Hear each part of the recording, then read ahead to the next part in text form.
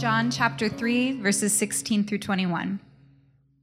For God so loved the world that he gave his only Son, that whoever believes in him should not perish, but have eternal life. For God did not send his Son into the world to condemn the world, but in order that the world might be saved through him. Whoever believes in him is not condemned, but whoever does not believe is condemned already, because he has not believed in the name of the only Son of God. And this is the judgment. The light has come into the world, and people loved the darkness rather than the light, because their works were evil.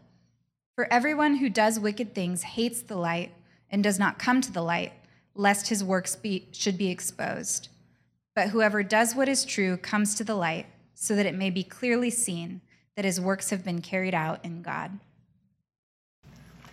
If you were wondering why I'm overdressed for the occasion, I have a work event at 7 o'clock that I'm speaking at in Anaheim. So I'm going straight from here to there.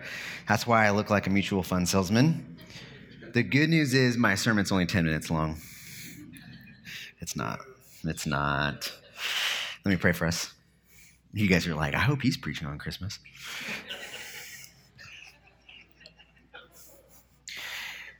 Heavenly Father, I thank you, God, for these words that you have spoken. And I ask that your Holy Spirit would empower me to speak your truth. I ask the Holy Spirit would soften our hearts and open our eyes that we might look and see the love that you have for us, the way in which you have loved us. It's in Jesus' name I pray. Amen. This thing's not coming up. It's okay. You guys know who Mr. Rogers is, right? Yes? Okay, good. Mr. Rogers is famous for saying that love is at the root of everything. And that might sound like wishful thinking. It might sound like hippie theology. But if you know anything about Mr. Rogers, he grew up and experienced like extreme amounts of bullying. He grew up in a time where he was acutely aware of the audacious acts of World War II, of the Vietnam War. And yet, this TV personality, who was also a Presbyterian minister, decided that love was at the root of everything. And he didn't come up to that conclusion on his own. He came up to that conclusion by reading these scriptures. He looked and he saw and he believed. And the thing is, it's not just Mr. Rogers that believes that. We all want to believe that love is all you need, that love wins, that love heals, that love is at the center of the universe. And the Trinitarian God of the scriptures, of John 3:16 that we just read, is our best hope for those things to be true. I mean, if you think about it, if you approach the world as a atheist, you have no claim to say that love is at the center of everything. You can't even say that there is such a thing as love. At the center of all creation for the atheist is simply survival of the fittest. Nothing more than survival of the fittest.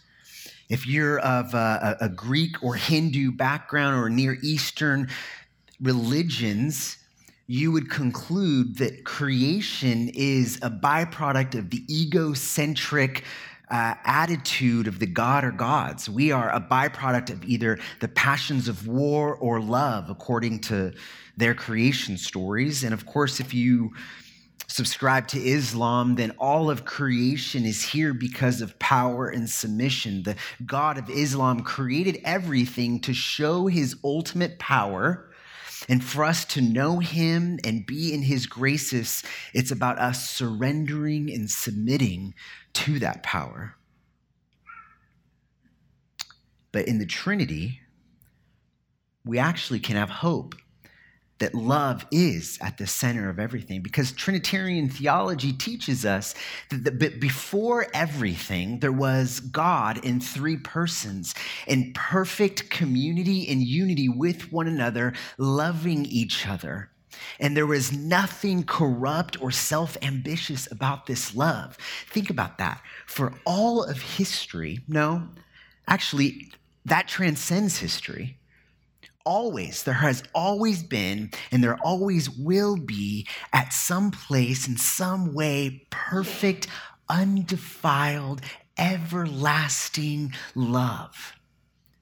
And the scriptures tell us that it is out of this love, that it's an overflow of this love that God created. This is the love that we long for. The love that we speak of when we say we want to believe that love is at the center of the universe. And so while other religions, other worldviews can claim that God loves and that he is loving, only with Trinitarian theology can you say that God is love. Here's how Jared Wilson says it. He says, think about it. A solitary God cannot be love. He may learn to love, he may yearn to love, but he cannot in himself be love, since love requires an object. Real love requires relationship. In the doctrine of the Trinity, we finally see how love is part of the fabric of creation. It's essential to the eternal need-nothing creator. From eternity past, the Father and the Son and the Spirit have been in community, in relationship. They have loved each other. That love relationship is bound up in every nature of God himself. If God were not a Trinity, but merely a solitary divinity, he could neither be love nor be God.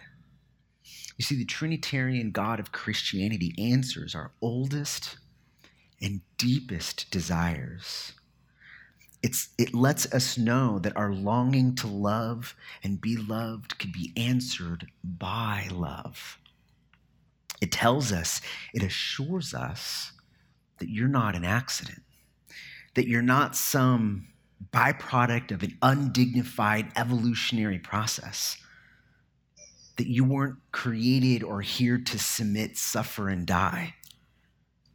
As a matter of fact, creation itself is an act of love. This is a point that Makoto Fujimura says in his book, A Theology of Making. I love what he says here. Listen to this. The Genesis account is not just about the idea of creation, but about the actual process of the incarnation of God's love to create the universe.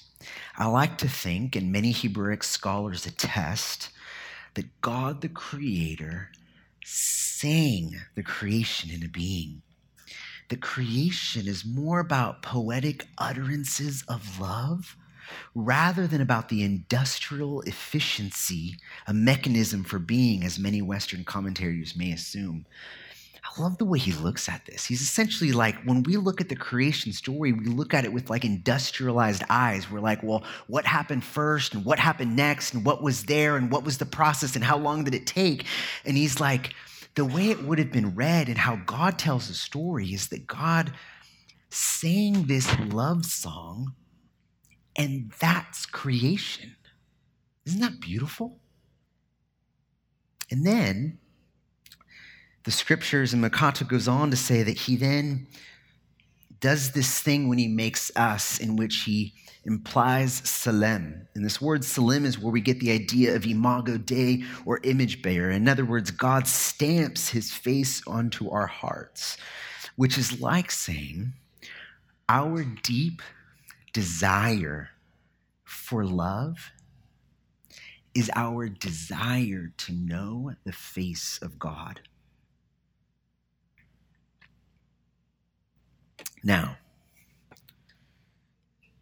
if this is true, and I believe that it is, why don't we experience this on a daily basis? Why aren't our lives marked by the realization that we are God's experience in living in God's love song? I think it's because we are really bad at loving. We're not very good at it.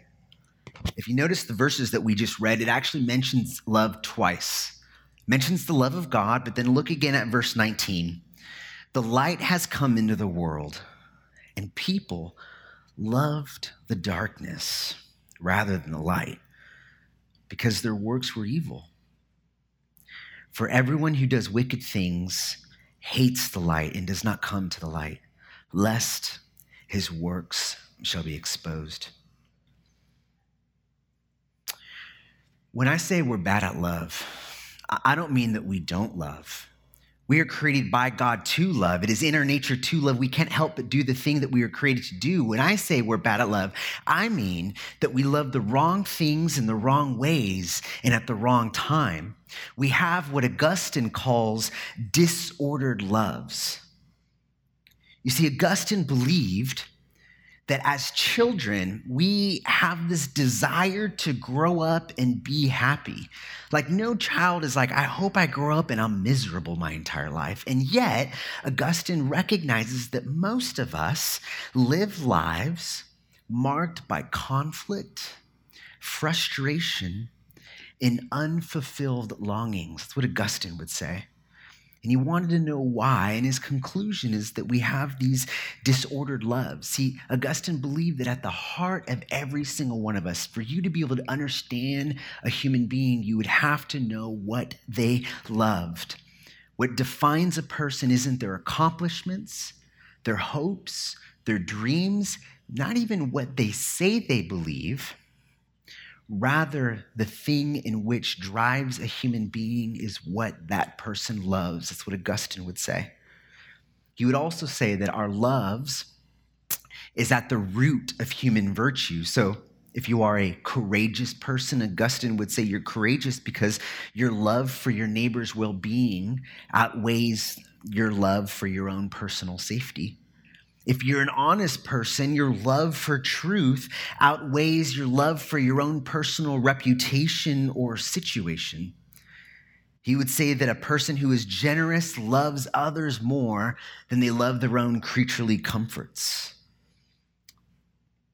Augustine would also say that sin is ultimately a lack of love for God or others. Here's how he said it.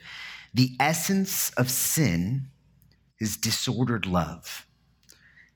The essence of all of our sin starts at the root with disordered loves.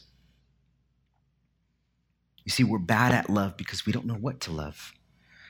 Disordered loves means that we love less important things more and more important things less. And this is what James chapter 4 is getting at when he says, what causes quarrels and what causes fights among you? Is it not this, that your passions are at war within you? You desire and do not have, so you murder.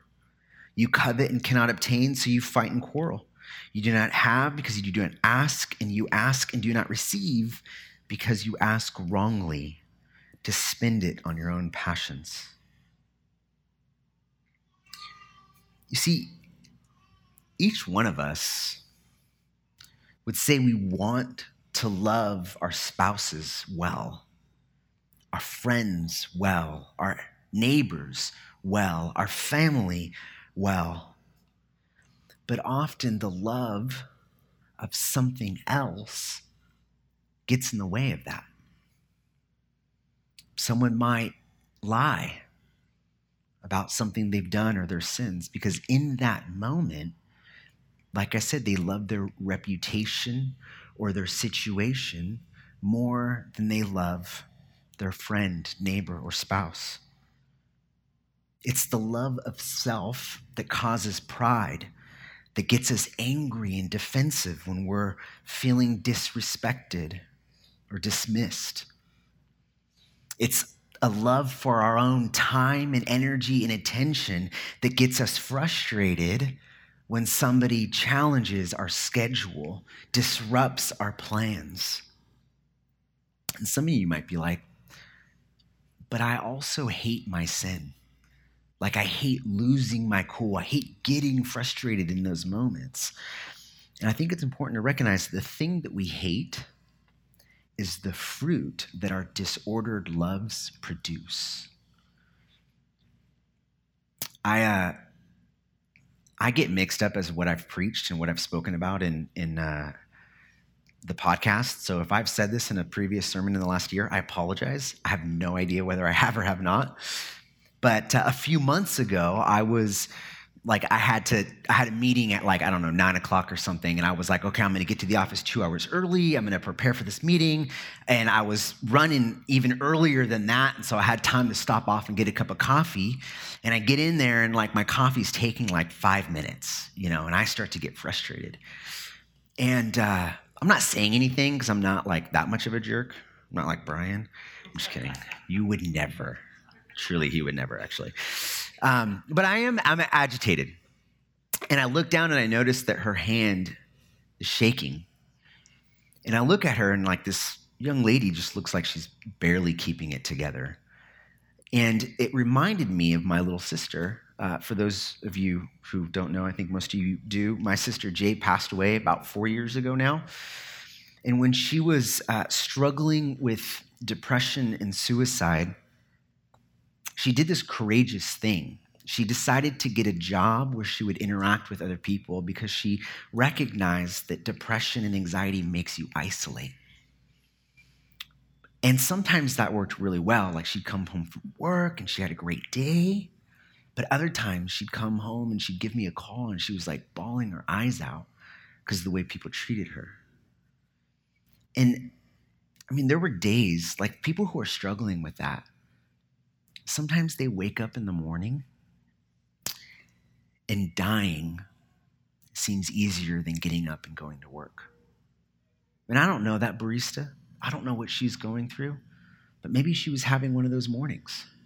And here I am, loving my time and my schedule and my expectation and treating her like a robotic transaction when the love God of the universe perhaps put me in her way to slow down and ask her about her day.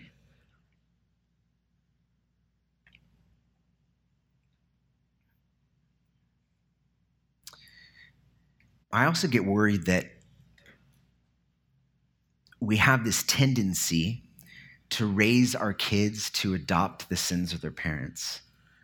When our kids act poorly, when they misbehave, when they're being stubborn, in that moment, we have to recognize that our children are dealing with the same thing that we're dealing with, disordered loves. And God has graciously given these kids to us to disciple, to help them rearrange their loves. But in that moment, we often take the easy way out. It's okay, here's your toy, here's your way, here's a screen, here's a snack. Just stop. Let me be back on my phone, back in this conversation, back to a moment of peace. You see, we love our time, our energy, our attention more than this opportunity. And it's God's man, I've given you these kids to disciple them, to slow down and help them rearrange their disordered loves. And if we don't do that, if we miss that opportunity,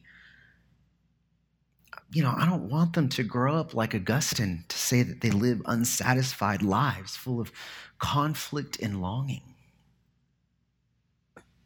See, the love of man is self-ambitious. It takes, where the love of God gives away. Just listen to 1 Corinthians 13.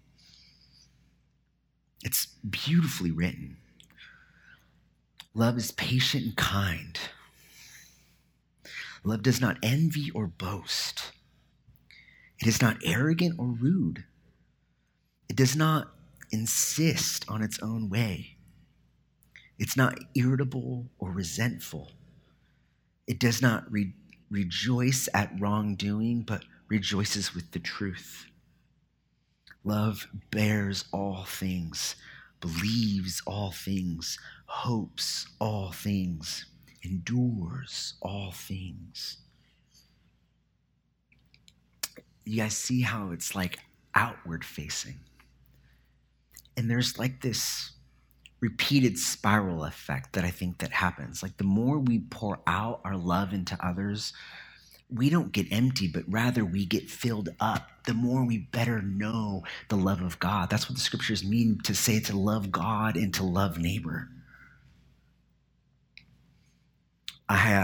Chris and I used to be college group leaders. And I remember this one time, this college group kid came up to me and he was like, oh man, I'm dating this girl and like, I'm in love, which is a weird thing to hear a college group student say. But I was like, really, tell me about that. And I remember very specifically, he's like, oh man, like, I love the way she makes me feel. I love that she's into all the things I'm into. I love that she wants to hang out when I want to hang out, but she gives me space when I want to have space. Like, I love how easy it is to be with this girl. And I was like, dude, you're in love with yourself. You know what I mean? Like, it was like this self-ambitious love. But if we're honest, we all struggle with that. We're all a little too in love with ourselves and not enough loving God and loving neighbor. And before we move on to the third point, which is our last point of the first 10 points, I want to give some practical advice. I want like a takeaway. And it's this. It's that one way that we can reorient our hearts to love God is through our habits. Because our habits, Augustine believed this as well, that our habits ultimately shape the thing in which we love. Our daily rituals and our habits are the thing that point our heart towards something. I was at a retreat recently and like there was this kid. When I first got there, all of the leaders were like, that kid right there, like, you know, he's a good-looking dude. Like, he's really popular at school. He's super athletic, and he's like hardly ever, you know, around because he's just distracted by being like a popular high school kid. He was like, you know, one of us, Chris. No, not even close. Cammy's laughing a little too hard. Come on now, Alyssa married up.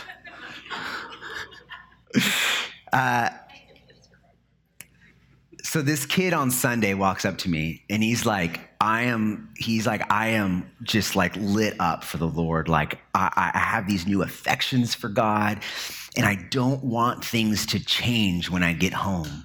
Like I don't want come Monday, Tuesday, Wednesday for me to just be right back to the normal daily routine. Like what can I do? And I asked him, tell me about like how you've been spending your time up here. And he goes through the rat, like he's like, well, this morning I woke up and like I spent time in God's word and then I prayed and then we went on a hike.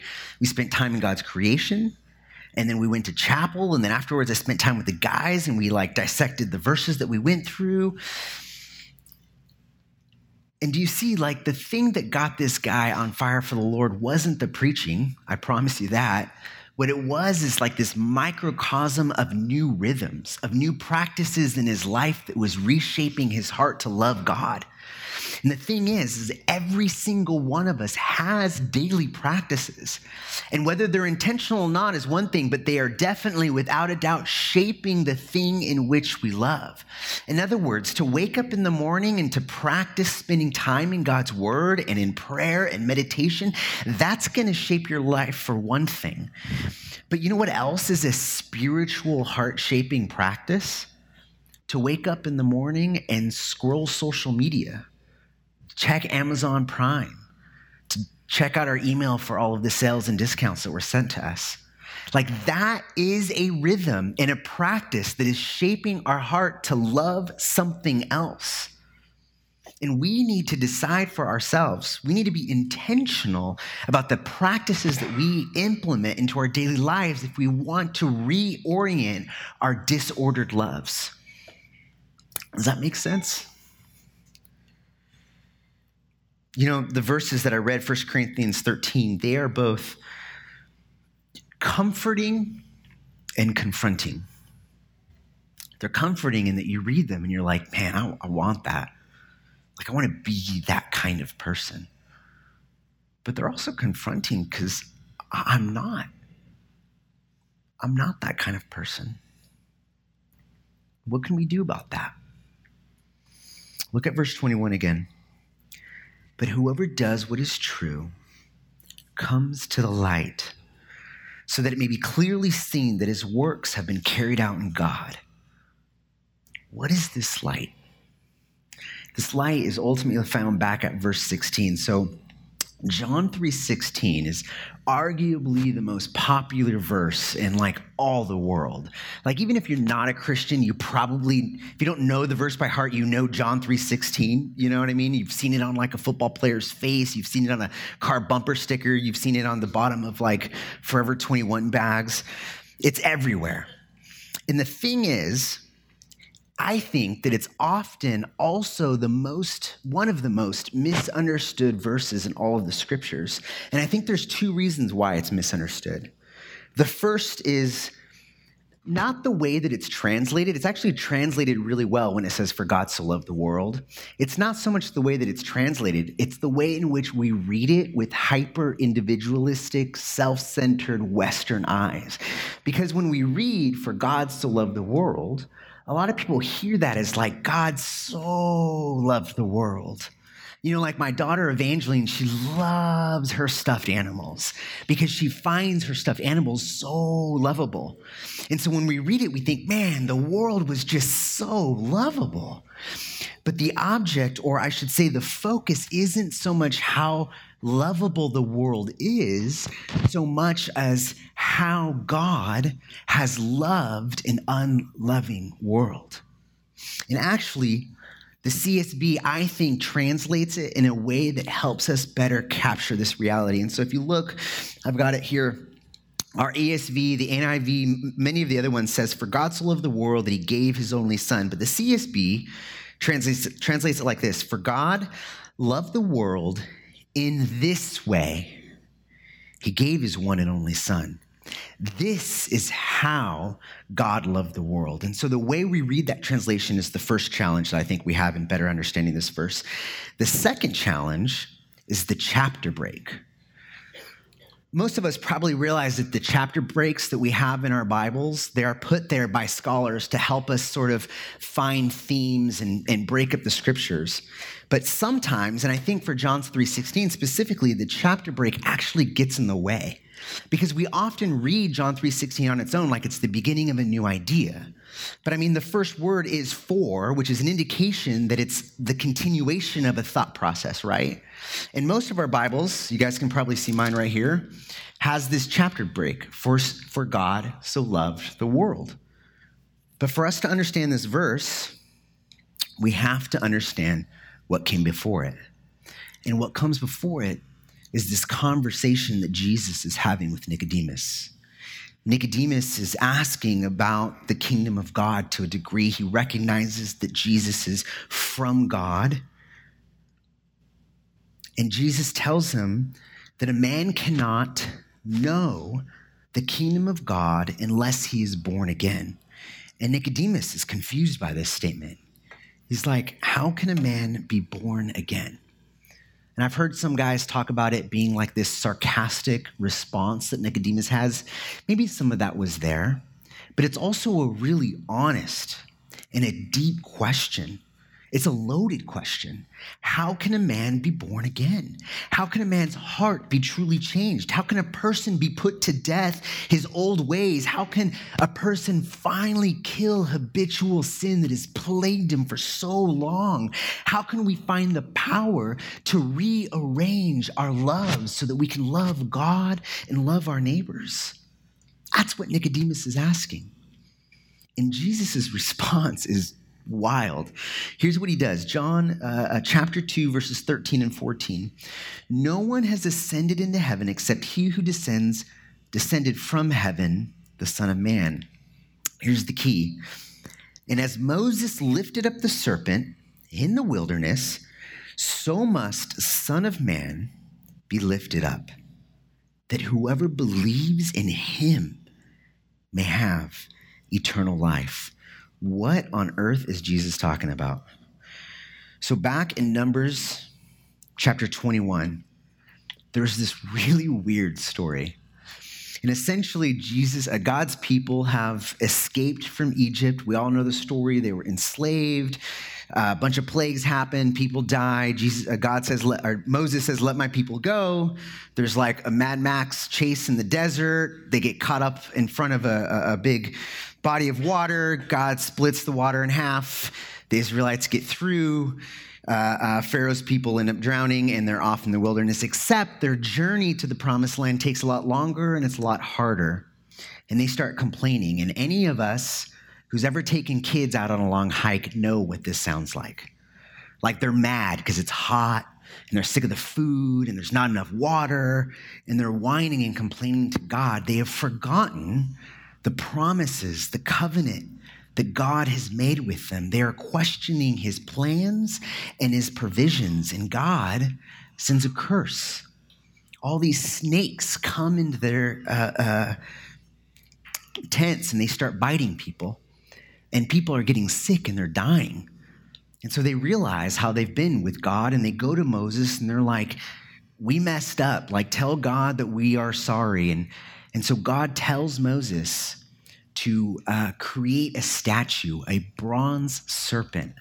He wants them to create a statue that looks like the curse that he sent them. And he has them put it on a pole. And he tells them, if you get bit by the snake, all you have to do is look. Just look at the serpent and you will be healed. And that's it. That's the story. 9 verses long, and it just ends. And it's like kind of weird out of context, right? But now Jesus is doing something with that. Jesus is like, I am that bronze serpent. I am the curse. He who knew no sin became sin for us. God, the one who loved perfectly, gets up on a cross and knew no sin becomes sin. And what Jesus is saying is that all you have to do is look at me, and you will be reconciled with God. Look up at Jesus on the cross and see the way in which God has loved you. And the thing is, when we get a glimpse, when we get just a glimpse of the way God has loved us, it gives us the power to rearrange our loves, to love God and love others.